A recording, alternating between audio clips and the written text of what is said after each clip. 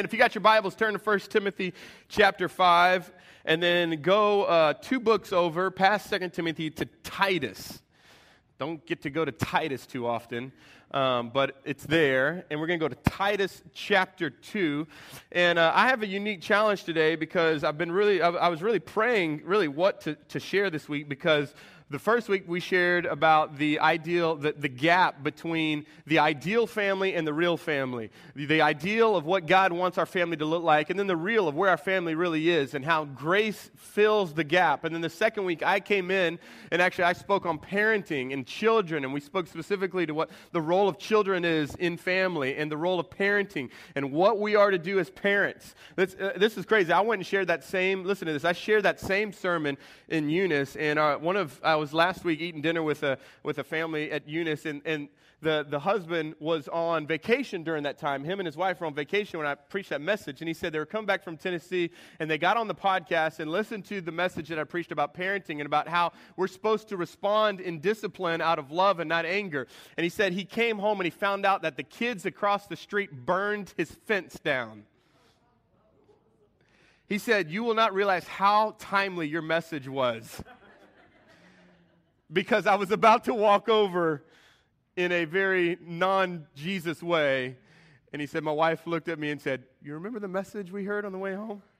So if you haven't heard that message, I would encourage you to go back and listen to it. And then Pastor Bubba came back last week and talked about the tension that we feel between families. And just living with family, there's a tension that's there. There's conflict that's there. How do you resolve conflict in your family?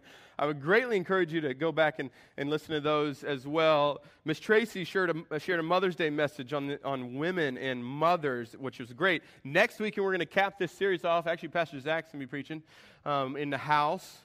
And so he's going to be preaching to fathers. We're going to have a Father's Day message directly geared to men. So I say all that to say, I don't know what's left to say about family, but I do actually. And this is what I want to preach on today, and I'm going to set this up, and then we're going to dive right in because I have a lot that I want to share, and as many of you know, I have a lot to share in a short amount of time, so I want to get through as much of it as possible.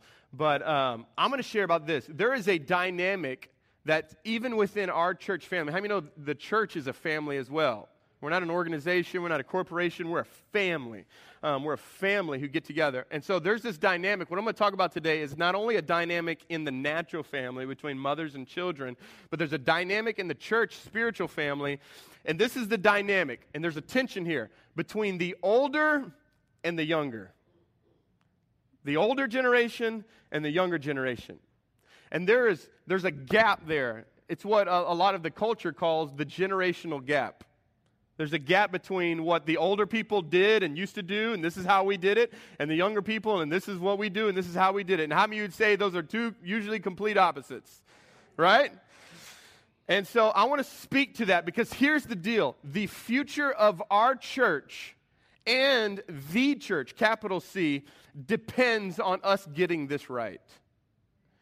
On how do the older generation work with the younger, and how do the younger generation work with the older, and how do they work together to make the church what it is? Because here's the truth, you need both. You desperately need both. A church that's just filled with a bunch of young people is not good. And a church that's just got all gray hair and it's old people, it's almost dead. I'm gonna preach it like it is. I'm sorry, that's the only way I know how to do it. But you're only a couple decades away from the church dying. We have many of them here in Jennings.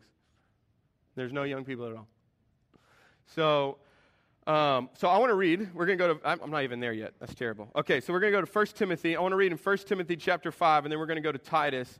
1 Timothy chapter 5, we're going to go there first. We're going to read 2 verses. If you don't have a Bible, you got maybe electronic Bible, that's okay. That's our new generation. Come on, embrace it, young, old people. Okay, listen. They got a phone on their Bible. It's okay. They got a phone, and it's a Bible. It's all right. They're in the Bible. And then there's some here that don't bring your Bibles, and you look to the screen for the Bibles, and that's okay. We'd like you to bring your Bibles, but that's okay. But I'm old school. I like the paper. But here we go. 1 Timothy chapter 5, verse 1, it says this, "Do not rebuke an older man, but encourage him, as you would a father, younger men as brothers, older women as mothers, younger women as sisters, in all what? In all purity. Okay, now go to Titus chapter 2, and we're going to look at verse 2. And it says this, older men. Can I hear it for the older men in the house?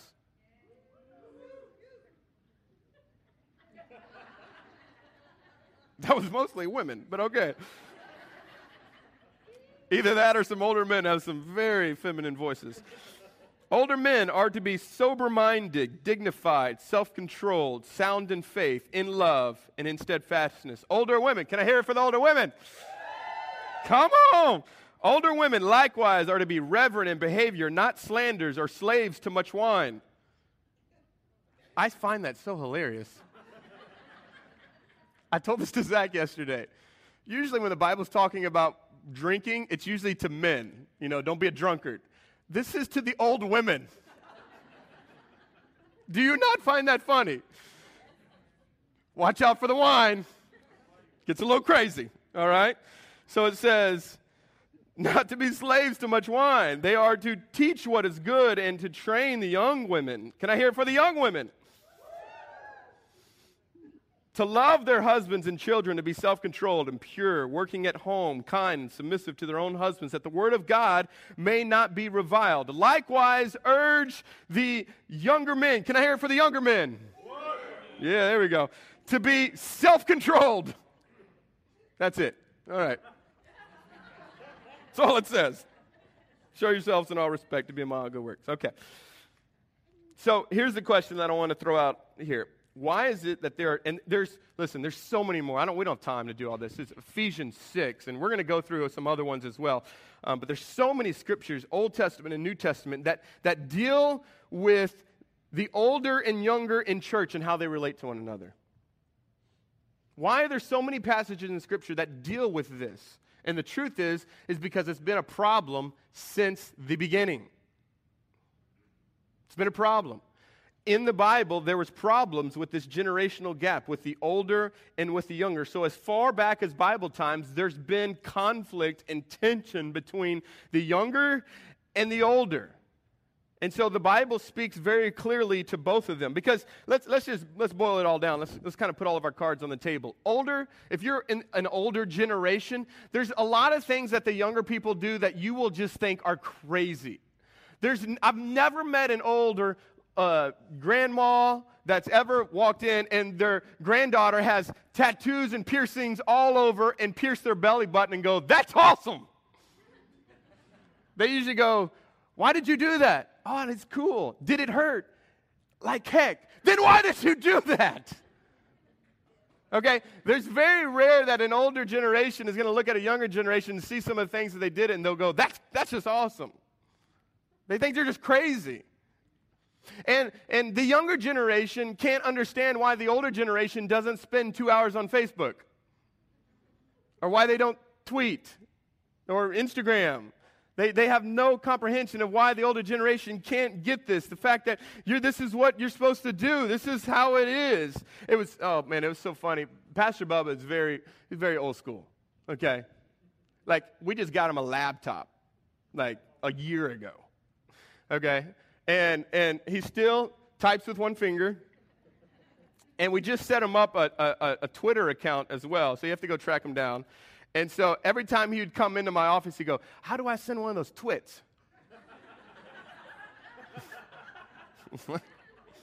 First off, it's tweets. Second off, if I got to show you. So there's a lot of that's going on in our office because our office is older generation and younger generation. There's a lot of that's going on. And so that's just the tension and the conflict that's there. It's not good or it's not bad. It's just what it is. And I think today I have a very unique challenge because for me I kind of stand in the middle. I'm still young enough to be quote unquote in a younger generation, but I'm growing older, and my wife points out my gray hairs constantly that are now coming into my head. And so I'm not in my 20s anymore. I'm now slowly creeping fastly. No, it's not creeping, it's fast, into my 30s. And so I'm halfway there to 60. And so I'm not as young as I used to be. And I can play sports with a bunch of young guys and figure that out real quick. But I'm not in the older either, so I'm kind of in the middle. And so I kind of want to speak to you as a mediator between the two. I understand where the older generation is coming from, but I also understand where the younger generation is coming to. And so today I want to speak specifically to both of you in a very loving way, but also in a very encouraging way. I hope this message is very encouraging, and as you always know, it definitely will be convicting. So let me speak specifically to the older generation. Now, let me start this here. You may say, Pastor Josh, how do I know if I'm older or younger? I'm not answering that question, first off. Don't you dare put me in those shoes. If you feel young, you're young. If you feel old, you're probably old, okay? I'm not gonna say that this is an age when you're older and younger. Now, culture will say in the higher 40s and 50s, you're starting to definitely get into the older generation, but I'm not going to classify it as that. I know people that are in their 60s that are vibrantly young. I know those who are in their that are 20s that act like 60-year-olds. And so I'm not going to define it by age, but what I want to do here is when I speak to the older generation, here's the truth. Everybody's older than somebody, and everybody's younger than somebody. So can you put yourself in both categories here? Because I'm going to speak to older and younger, and I want you to put yourself in both of them. But I do want to speak right now to the older generation. And here's what I want to speak to. The culture labels the older generation one word, and this is the word that I'm going to give you, and I want you to write it down. Discounted. Discounted. That's a label that our culture puts on the older generation. And older people are asking this question all the time. Do I have anything left to give? Come on, let's be honest. If you're older in here, you ever thought that question? Do I have anything left to give? I've raised all my kids are out of the house. I've retired from my job. Maybe you have, maybe you haven't, but do I have anything left to give? And then the second question that kind of tags along to that is, if I did have something left to give, would anybody want it? And so there's this discounted label that gets put on the older people. And let me just speak real briefly here to those in the room that are of the gray-haired persuasion, or maybe no-haired persuasion. Our culture values itself on trying to sell something to you that I think is absolutely wrong. And that is this, that when you get to a certain age, that you can tap out. That you've worked hard, that you owe it to yourself, that you can go and now buy an RV, go tour the world, and tap out of life until you die. I'm talking about retirement. Now, here's the deal. I totally agree with retirement from vocation. You put your time in, and you work hard, and you are a man of God who does his job well, and they offer retirement, take it. You need to retire. That is absolutely fine. I'm not speaking to retirement of vocation. I'm speaking to retirement to life. That there is this concept that once you get to a certain age, you don't have to do anything anymore. Do you know that there's not one verse in the Bible that tells you that when you get old, you get to check out and go play? Do you know that? Let's look. Psalm 71. Go to Psalm 71 with me. See, it's actually quite the opposite. When you retire, you get older, you're in the golden years of your life. That's when actually the next generation needs you the most, and that's when you actually have the most to offer. Let me read this, Psalm 71. I know I'm not going to get a lot of amens in this one. I'm cool with that. But can I speak very honestly to you? Psalm 71, verse 17. Look at this. This is David.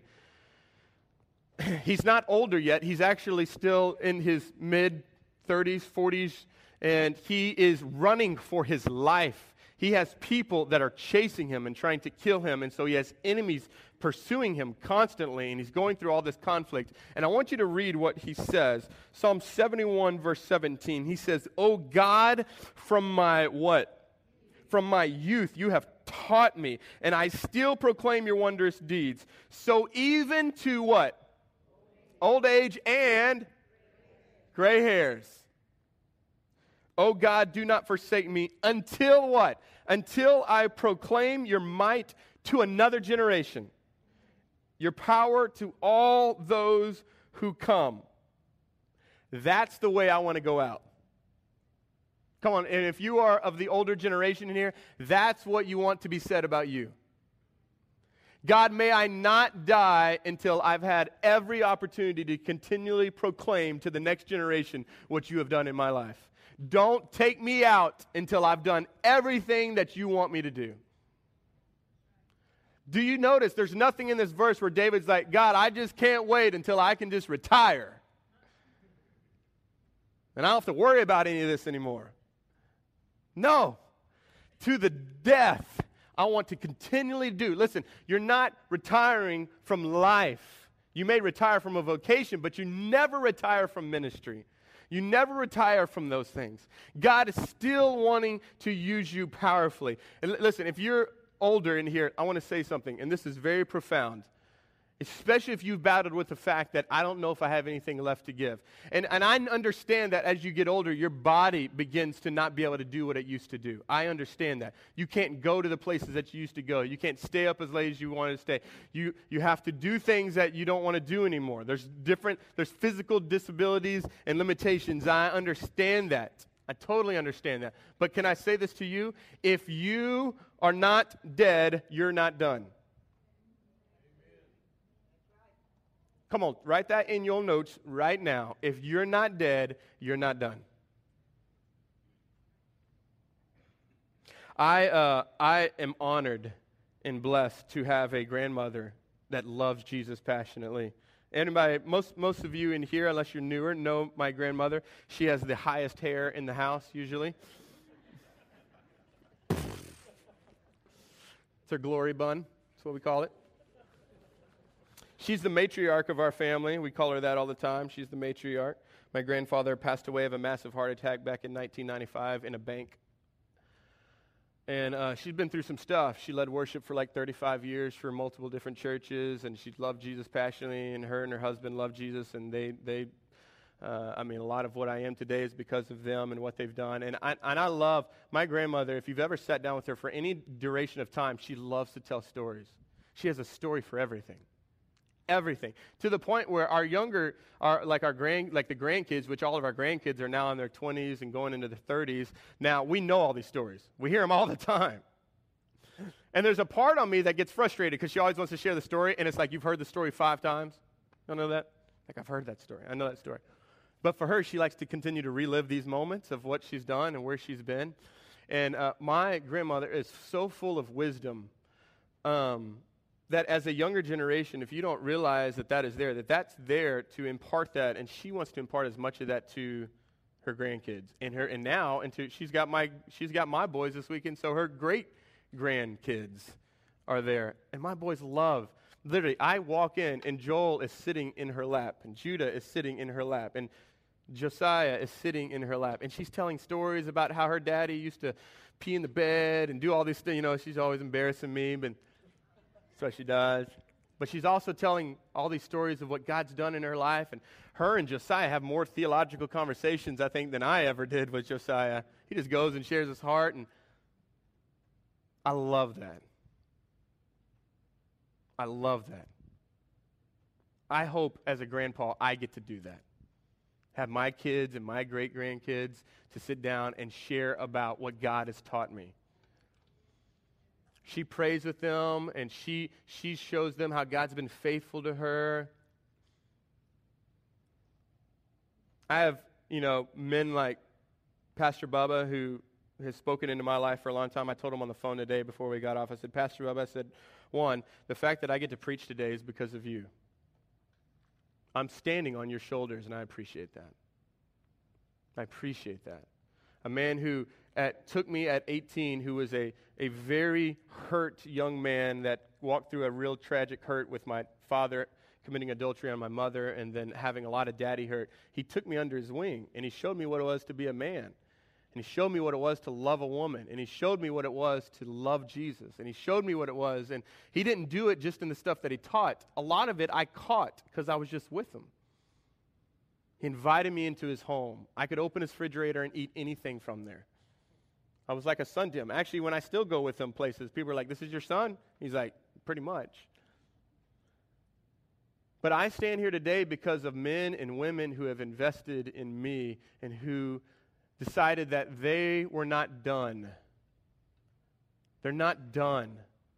And can I say that to you? You're not done. And if you, as an older generation, take this label that the culture wants to give you of discounted, this is what's going to happen. Let me tell you what's going to happen. You're going to resent the young generation, or you're going to be intimidated by them. That's what's going to happen. If you take on the discounted, like, "Oh, pity me, I can't really do anything. Oh, I'm going to check out. There's not much for me left. Oh, this is just a young church. All the young people go do all the stuff. I'm not." If you do that, you're going to resent the young people coming up, or you're going to be intimidated by them and not do anything.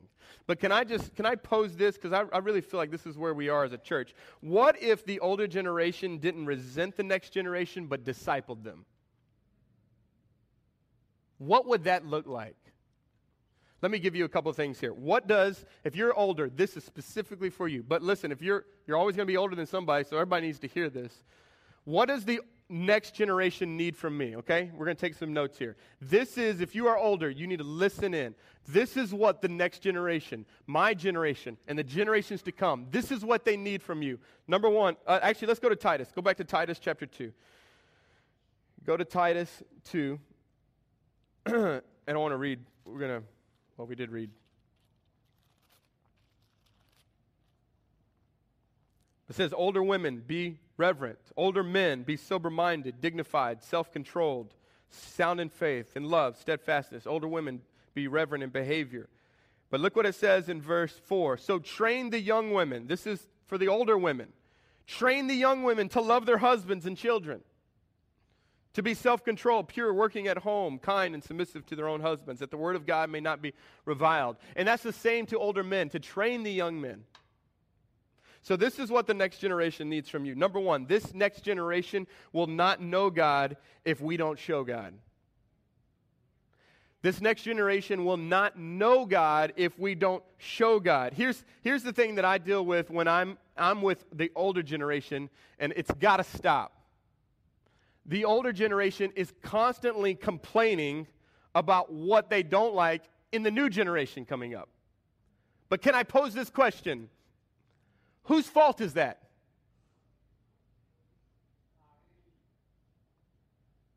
Whose fault is that?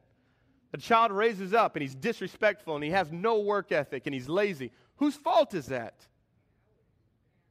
It's the older generation, isn't it? Now, you do what you do, and we have messages where, it's not about perfect parenting, and ultimately they have to make their own decisions and choice. But a lot of where our culture is today is because fathers aren't being fathers, and mothers aren't being mothers. 40% of children will go to bed tonight without a dad. 40%! That's a lot.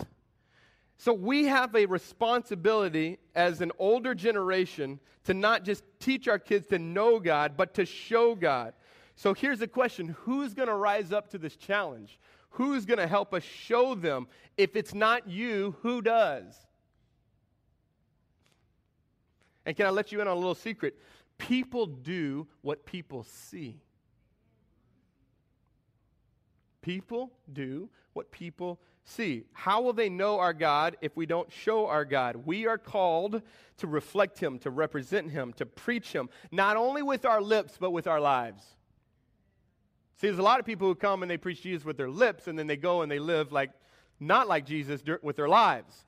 And your lives speak louder than your lips. So I want my lips to line up with my life, and I want my life to line up with my lips.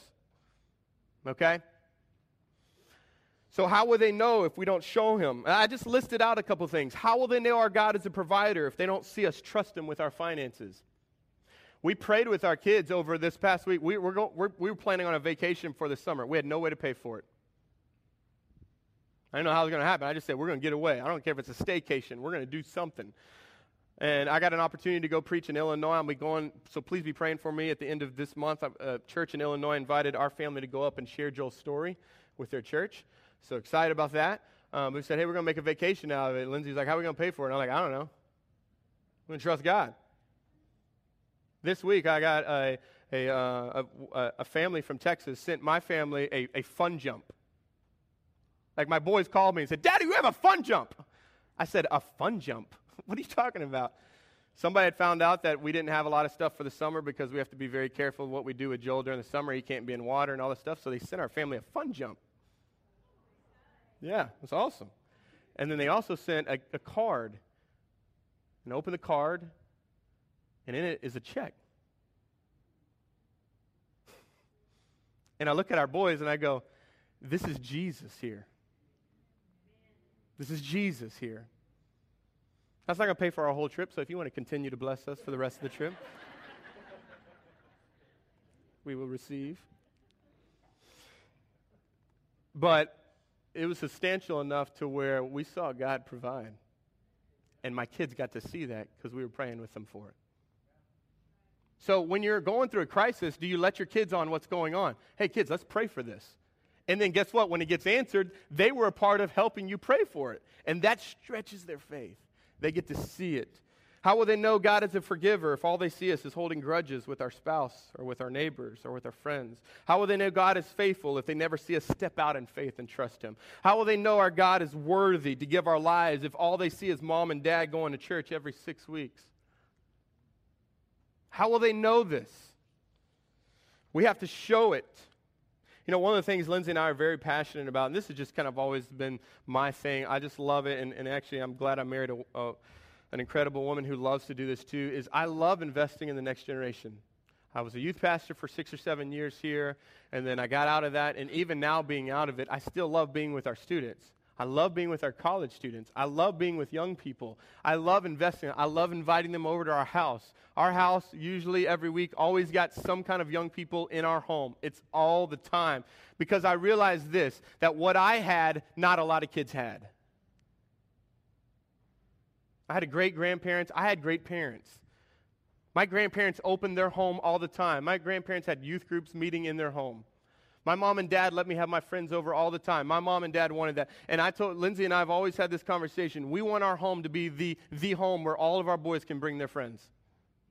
I want our boys to enjoy our home, to love our home. And I want to invite other people into our home because they need to see what a real family looks like. The real, too. Lindsay's discipling a girl, and she comes over every week for dinner, and she sits down with our family for dinner, and she sees the real. Like, sit at the table. Meet me in the bedroom. She sees that, but she needs to see that. She also sees me playing with our boys, and she sees us interacting, and she doesn't have that. And these are, over the past 6 or 7 years, these are the people that we've invested a lot in, and guess what? Those are the weddings that I'm doing now. Those are the babies we're going and seeing because they're families. And I love seeing that. And I'm going to issue this challenge out to the older generation too. Here, listen, invite young people into your homes. Invite them in. Do you know why our student ministry and our children ministry is so important? Because we have people who are passionate about showing your kids and your students who Jesus is. And I'll be very transparent and honest right here. We have a major need of people to be involved in our older kids department in OSC Kids. I right now have one adult over 30 in Quest. The rest are teenagers and young college people. I just went, Christy, she doesn't know I'm going to say this, but Christy, who's in there right now, is about to serve 5 weeks in a row. She just told me that. She's like, I'm bracing myself because I'm going to be in here for 5 weeks. I said, I will not let that happen. And I'm going to issue a challenge to our men here. We need men desperately in OSC Kids. I am tired of seeing our young high school and junior high students out-serving our men in this church. That's not just their job, that's our job. And so if you, as I'm speaking, feel prompted to be a part. Listen, I don't want you in there because of guilt. I want you in there because you have a passion to show the next generation Jesus. We don't want anybody in there because of guilt. I want you in there because you love Jesus and you want the next generation to know it. So if you don't see me up here in these next couple of weeks, that's where I'll be. Because those departments, our fuel department that meets on Wednesday nights, our C20 that meets on Monday nights, these college and high school and elementary, they're a gift from God, and they're given to us for us to steward them and then to help proclaim the gospel to them so that they rise up and they proclaim the gospel to the rest of the world. Do you understand that the future of our church sits in those buildings, right? So we should be passionate about that. And if you want to be a part of that, come find me. I'll get you in. So first one is this next generation doesn't need to know God, they need to show God. And number two is this next generation doesn't need rules to live by, but a calling to live for. See, Jesus never lowered the standard when he invited people to follow him. And guess what? Listen, this whole thing of like pouring into the next generation, Jesus did it. Paul did it. Moses did it. We're not trying to create something here. This is what the Bible is. This is how the Bible gets transferred from one generation to the next generation. And when Jesus did it, he never lowered his expectations. He said, you want to follow me? You're going to lose your life. How's that for a recruiting process? Hey, you want to come join me? By the way, you got to take up your cross. And in those days, I was like, hey, you want to follow me? You're going to take up the electric chair. That's what that was like. I mean, he didn't sugarcoat it. Hey, I don't have anywhere to sleep. Well, good. I don't have anywhere to sleep either. We're going to figure this thing out. That's how it is. Hey, if you want to be the greatest, then be the least. What? Hey, if somebody punches you in this cheek, turn the other one. What is this guy saying? He's crazy. But he continued to leave the level of expectation of this is what I want. And for our young people, listen, older generation, we need to continue to keep that there. This is where it is, because what we've done is we've allowed it to slip down. And here's the deal. Our young people always meet the expectation that we expect. So we get what we want. In the Old Testament, before a kid was 12, listen to this. Before a kid was 12, he memorized the first 5 books of the Bible. We have trouble with our kids memorizing one verse. Why is that? It's because we have lowered the expectation. If we expect much, we will get much. You go, well, it's going to be too hard and they can't do it. They can do more than you think. And here's the truth. Our young people may not say it to you, but they want a challenge. They want a challenge. Give me something to pour my life into. They don't want a list of rules to do this, don't do this, do this, do. That's why they leave church. It's because that's all we create is a bunch of do's and don'ts. Don't have sex, don't smoke, don't listen to this, don't do that. They don't care about that. They want to come over here and say, this is what, we're going to change the world. You're going to change your city, and you're going to change your school, and it's going to start with your family, and God can use you mightily. What if we stop telling people what they can't do, and we start telling our young people what they can do? Let's give them a calling to shoot for. Let's not just settle that our boys would be good little boys and good little girls. How about we make great men of God and great women of God? How about we not settle for, oh, you know what, you can just date around, just don't have sex. Is that our standard? How about the standard be, you are going to be pure and holy. You're going to love Jesus passionately. And when doing that, God's going to bring you an incredible bride, and your wedding day is going to be amazing. Do you understand that they don't have to do that? They don't have to go and date everybody. You know, they can date one and marry one and stay together with one. Do you know that that can actually happen? No, there's no way. I promise you it can happen. We've lowered the expectation, and so we let our girls date losers. We let our boys flirt with girls and not be men. Adolescence has progressed to the 20s now. Okay? They don't move out of the house and they don't get jobs. They get to stay home and eat all of your food and play games. Why? Because your expectation is here of them now and not here. A couple weeks ago when I looked at Josiah from the stage and said, at 18, you're moving out. We had more of that conversation when I got home. And it was, at 18, you're moving out. I want by 18, my son has responsibility and knows how to balance a checkbook and knows how to work for what he gets. And he takes pride and he works hard. But guess what? That's on me to teach him to do that. You know what I mean? So we got to put a call on our kids' lives, not just rules. I love this quote.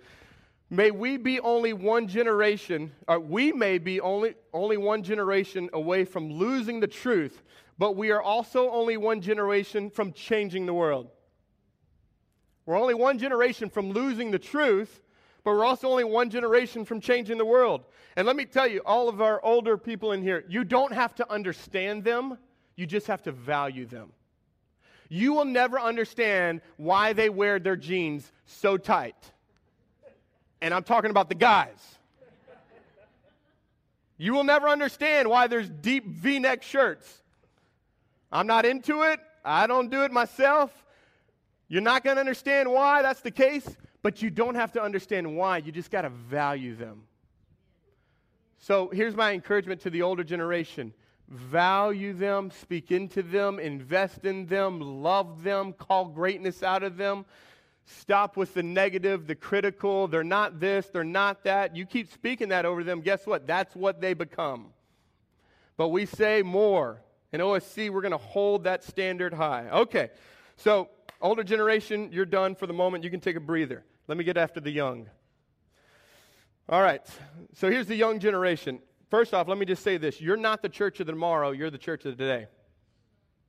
You're not the church of tomorrow, you're the church of today. Right now, I love the fact that our church is passionate about building generationally. You saw up here a bunch of guys that were in their 20s leading you in worship. If you would have came 10 years ago, you would have saw guys in their teens leading worship. I love that our pastor he is age blind when it comes to being used in the ministry.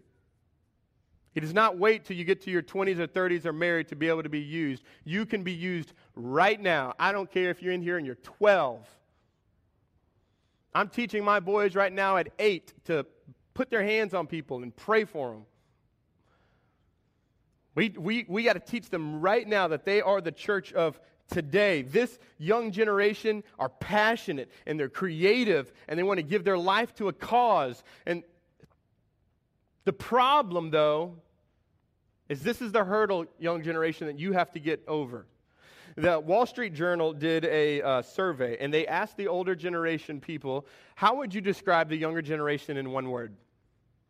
And this is what they did. They got all that, they got the word, and they went back to the younger generation, and they said, how do you think that the older generation, they used a word, and it starts with the letter E, how do you think that they described you? So the younger generation said, energetic. They said, no. Enthusiastic? No. Entrepreneurial? No. Entitled. That's the word that they used to describe you. Entitled. Y'all know what entitled is, right?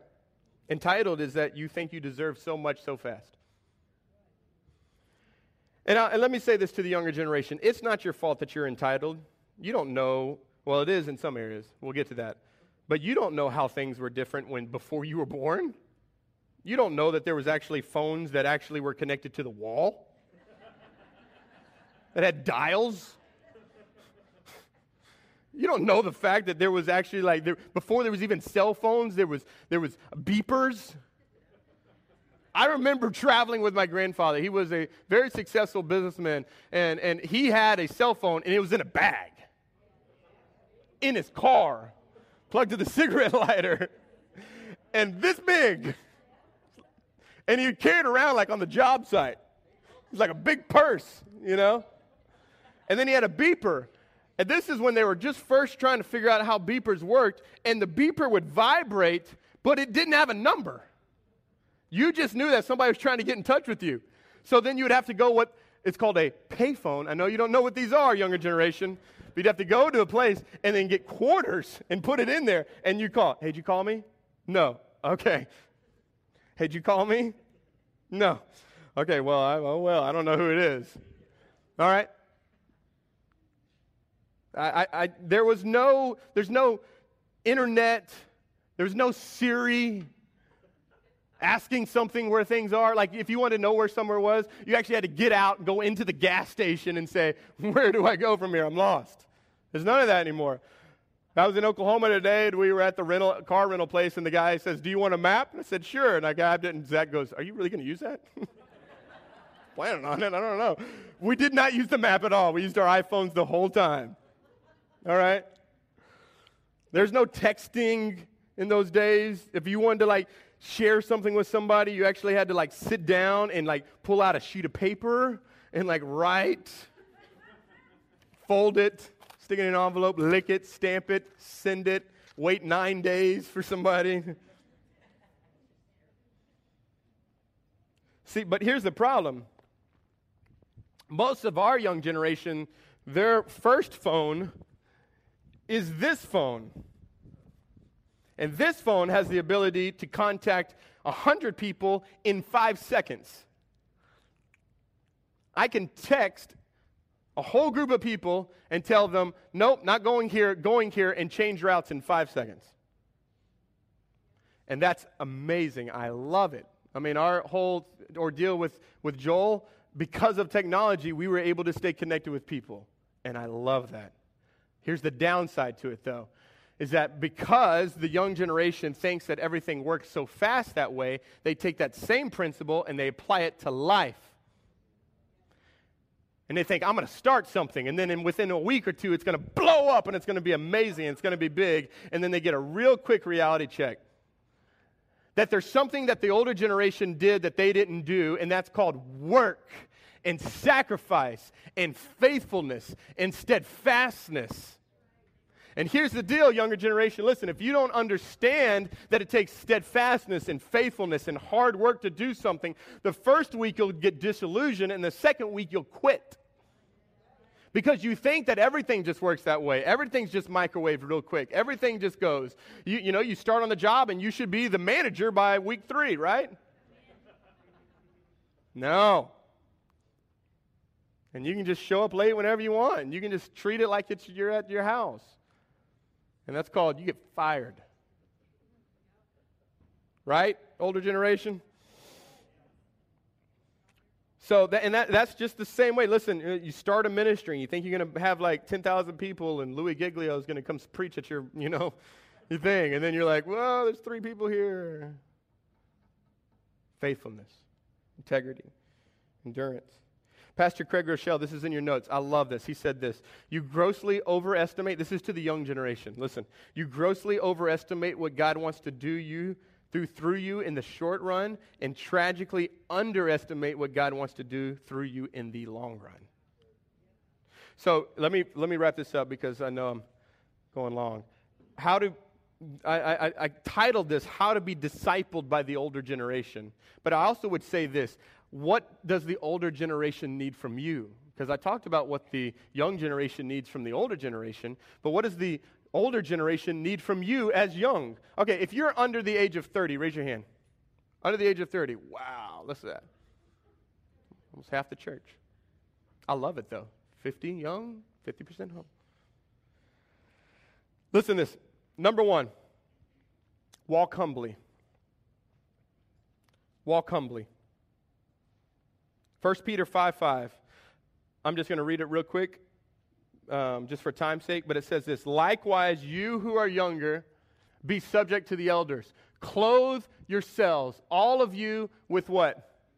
With humility toward one another, for God opposes the proud, but he gives grace to the humble. Verse 6 says, humble yourselves, therefore, under the mighty hand of God.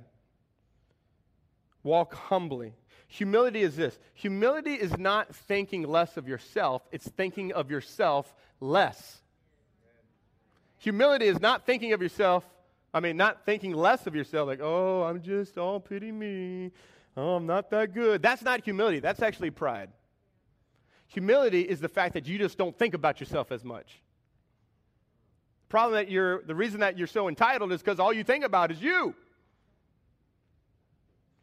Humble people think of everyone else.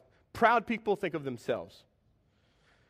And the greatest opportunity for you to learn is when you make a mistake. And walking humility means when you make a mistake, you own it, and then you allow someone who's older to teach you the right way to do it. And for you not to be prideful and go, I know how to do it. My son constantly is that way with me. I know how to do it. I'm like, oh, you do, don't you? Go on ahead. And he's like, nah. Come on. Nah. And then I'm like, bloop. Daddy knows what he's talking about. And if you'd walk humbly and go, teach me. How do I do this? You get a lot further. Not only is Jesus the most humble person ever, but his death on the cross was the most humble act in all of humanity. Think about that. Jesus is the most humble man ever, and the most humble act he ever did was die on the cross. And so, young people, I'm asking you to look to Jesus. This verse said to clothe yourselves with humility. That means you got to take it on and put it on. Humility is not just naturally there. Pride is naturally there. Humility is something you got to put on. We put on humility. And here's verse 6 says, humble yourselves. So I wrote this down. God always asks us to humble ourselves. Plan A is for us to walk in humility. Plan B, though, is humiliation. So God's first way that he wants to do is you walk humbly. But if you don't, he humiliates you. Some of you don't like that preaching, but he does. And for the older generation, he's probably done it to you too. That if you don't walk humbly enough, he'll find a way to humble you. And it's usually humiliating. See, because God opposes the proud. He fights the proud. He resists the proud. He can't bless the proud, because if he blessed the proud, then they would be more proud. So we need to walk humbly. Second one is we need to speak honorably. Speak honorably. Back in 1 Timothy, can we throw that back up there? 1 Timothy 5, it says, don't rebuke an older man, but encourage him, as you would a father, younger men as brothers, older women as mothers, younger women as sisters, in all purity. It doesn't say that you can't disagree. I always thought that this meant you can't disagree. Listen, me and Pastor Bubba disagree about a lot of things. He'll say something, I'm like, I don't think that's right. And it's okay if I do it honorably. Now, if I think my way is the right way and no other way, that's dishonor and that's wrong. I don't mind if my sons disagree with me as long as we can talk through it in an honorable way. So you can speak honorably to somebody and still disagree with them. But it says for us to encourage the older men, young guys in here. When's the last time you've encouraged somebody older in your life? Your dad, your pastor, a friend who's older. Encourage them as you would a father, younger men as brothers, older women as mothers, younger women as sisters, in all purity. We want to speak honorably. And here's the thing about entitlement. If you think you deserve much, you honor little. That just shot over like a lot of heads. If you think you deserve much, you honor little. You don't give honor to people when you think you deserve it. Right? So here's just a real quick practical thing, and I'm going to do this to the younger generation, but this might be even to the older here. If you have dishonored authority in your life, whether it's a parent, a pastor, a friend, somebody that's been speaking into your life, and you've dishonored them, and that's maybe in thought, maybe that's in speech, maybe whatever that is, you need to humble yourself and repent. I teach my boys, say thank you. Yes, ma'am. Yes, sir. When somebody, I'm still trying to teach them this, when somebody's talking to you, you look them in the eye. You shake them with a handshake. You know what I'm trying to do? I'm trying to teach my boys how to give honor. So when we go into OSC Kids and they go into their classroom, it's like, this is Miss Bridget, this is Miss Myra, this is Mr. Okay, we're giving these names. It's not because these people are something special, which they are. I'm not saying that. You're very special. But it's not so much for them as it is for my boys to give honor to where honor is due. Okay? And so we teach them that, and you need to teach your children that. That's how we put honor on people. And then last is pursue Jesus passionately. Pursue Jesus passionately. Last verse, we're going to finish with this. 2 Timothy chapter 2, in verse 22. Look what this says. So, flee youthful passions and pursue righteousness, faith, love, and peace, along with those who call on the Lord from a pure heart. My last challenge to this young generation that the older generation needs from you is not only for you to walk humbly, not only is it for you to speak honorably, but it's for you to live passionately and pursue Jesus passionately. And if you pursue Jesus passionately, here's the thing, you will flee your passions. See, because here's the deal, and if you want to write this next to your Bible, or next to that verse, I wrote down 3 things. This verse speaks of 3 things. Running from, running to, and running with. Speaks of 3 things. Running from youthful passions, running to Jesus and his righteousness and love and hope and peace and joy, and running with people. So here's the question that I want to pose as a church to everybody. Are you running from sin? Are you running to Jesus? And who are you running with? Are you running by yourself? See, this young generation needs the older generation because this verse says, you know how you run from and you run to is when you run with. When you run with people, they call that out of you. When you run with people, they see that and say, stay away from there. This is where you need to go. So we need to pursue Jesus passionately. When we pursue Jesus passionately, we run from sin aggressively. Everybody in here that has a sin problem, it's because you don't pursue Jesus. The more you pursue Jesus, the easier it is to deal with sin. Right? Pursue Jesus, pursue Jesus, pursue Jesus. The Bible, the song, y'all know the song, turn your eyes to Jesus, turn your eyes on him, look full into his wonderful gaze, and the things of this world will grow what? Strangely dim in the light of his glory and grace. You know what that means? When I look to Jesus, everything else fades out. Your problem is you're trying to fix the stuff, and what happens is you get stuck more in the mud.